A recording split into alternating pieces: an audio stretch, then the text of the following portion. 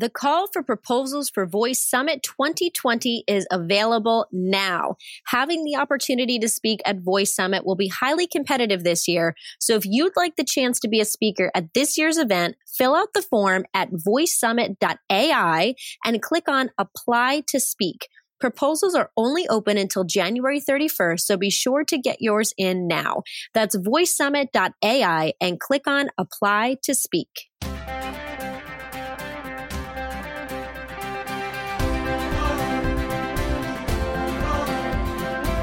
There are a lot of elements to making a voice experience great, but have you ever thought about the sound quality and engineering of the sound? Eugene Kim is a New York City-based production sound mixer and an audio post-engineer, having worked with clients that include Netflix, PBS, National Geographic, Univision, and more. On this episode, he talks about why the quality of sound is important, how he goes about getting the sound just right, what equipment you can use, and why sound excites him so much. Hi, Inside Voice podcast listeners. This is your co-host, Carrie Roberts. And today my guest is New York City-based production sound mixer and audio post-engineer Eugene Kim. And his clients have included TV Land, Paramount, PBS, DreamWorks TV, Comedy Central, National Geographic, Netflix, Univision, and more. So welcome, Eugene. Thanks for being here. Hey, how you doing? Thanks for having me. So the reason I wanted to bring you on today is to talk about an area in voice technology that I don't think has been discussed as much. And so once a company or a brand has decided that they want to create a voice experience, they have a voice strategy, they have the UX design, the sonic branding, and they're starting to actually bring their skill or experience to life. A lot of people don't think about the sound quality and the sound engineering of a voice skill experience, and many people just tend to use the default voice of the smart speaker. Can you talk about some ways sound can be engineered for voice skills and experiences? Sure. For voice skill technology, I agree. A lot of people just default to what comes stock on their phone or the device because it's essentially just a tool. And I think if you want to make it a little more user-friendly or kind of enrich that experience, part of it has to do with the sound quality of how it's recorded. And so it's sort of the analogy of if you're doing a conference call and you have to listen to an iPhone on the speaker, or if you could listen to like James Earl Jones all day, everyone else would want to speak to James Earl Jones all day because it sounds better, but it's just not a practical thing for a device to do. So I've always thought that it would be pretty interesting as a sound design point, small things like, on your birthday, there's a little sonic signature for your birthday or for a meeting. If you're going on an airplane, small sonic signatures like that. I think it's the small nuances and textures in that sound can kind of enrich the listening experience. So why do you think the quality of sound and the way it's engineered is so important to the user and the listener? I think sound quality is important. It's the easiest way, I think, for end user or a listener to kind of be taken out of the moment. If a picture or the image is strange or a little off kilter, off quality, I think it's a lot more forgivable.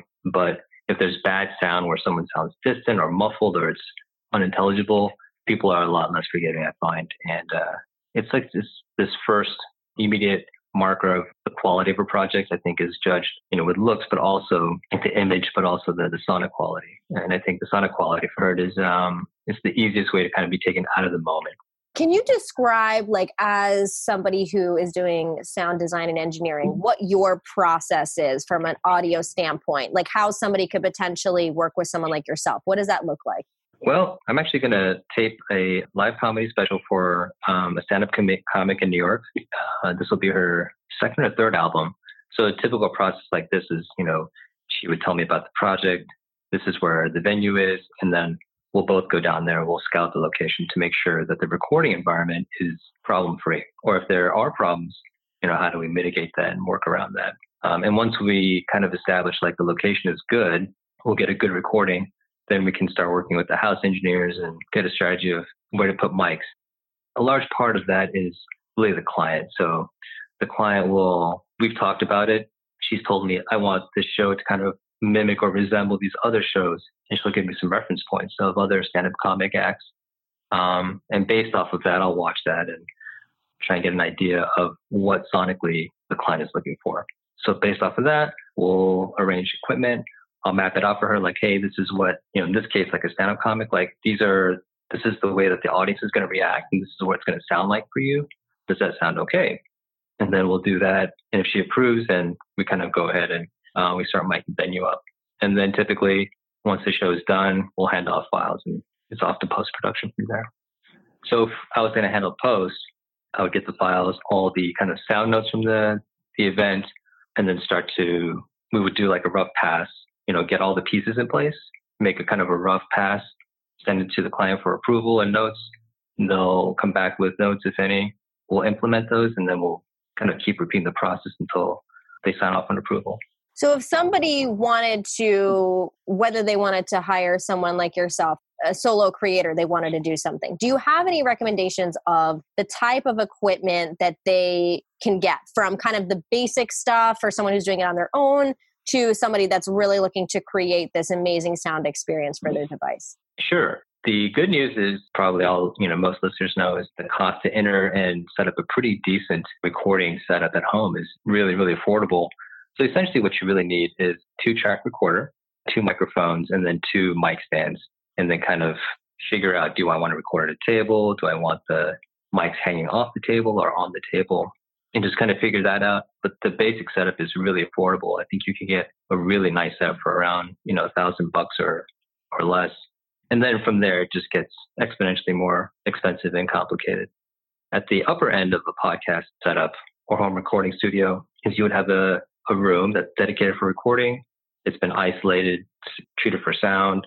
It's going to have, some kind of a mic cable routing system into a mixing board, and a whole assortment of mics and a whole assortment of outboard gear to kind of color the sound and control the dynamics of the recording. So, once you're at that point, it's like it's a whole build out.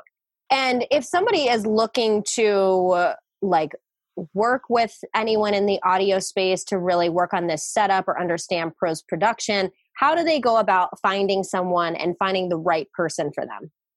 I think the easiest way and the most common way is to go through Craigslist, which I don't think yields very good results.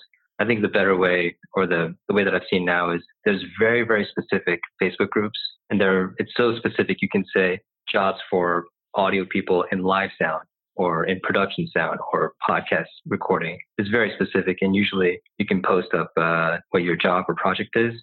Someone on there people like to refer other people, like specialists for these kinds of jobs, and I found that works pretty well. It works well for the New York community, at least. We've met before, and I know that you originally were a chef, and then you transferred into this audio engineering space, which is really interesting in itself. What is it that excites you about sound and audio as a whole? The thing I like about sound, I think what still excites me, is that it's an invisible medium.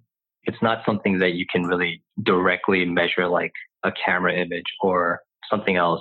I think it's an ephemeral kind of medium. And so there's a large part of it just called psychoacoustics, which is the way that sound affects your perception. And a lot of this is invisible. It's something that I think is intangible, but people can't really put their finger on it, but they know when it's good. And I like working in the medium that has that kind of effect on people. And if people want to learn more about what we're talking about or connect with you, where could they do that online? I have a website, www.829prdx.com, and has all my contact info and some links to works if you're interested. Well, thank you so much, Eugene, for being here and giving us some insight on just some of the improving sound quality and things that we can do with our voice skills. So thank you. Yeah, no, it's a pleasure. Thanks for having me on again. Thank you for listening to the Inside Voice podcast. We greatly appreciate you being a part of our community. And if you enjoyed this episode or you like the podcast, we would love it if you would subscribe, follow, like, share, leave a review of the show. If you have any questions, comments, feedback, people you want to see on the show, things you want to learn, feel free to send us an email at keri@modev.com. That's KERI@MODEV.com. And be sure to check us out online at voicesummit.ai. Thank you, and we look forward to chatting with you next week.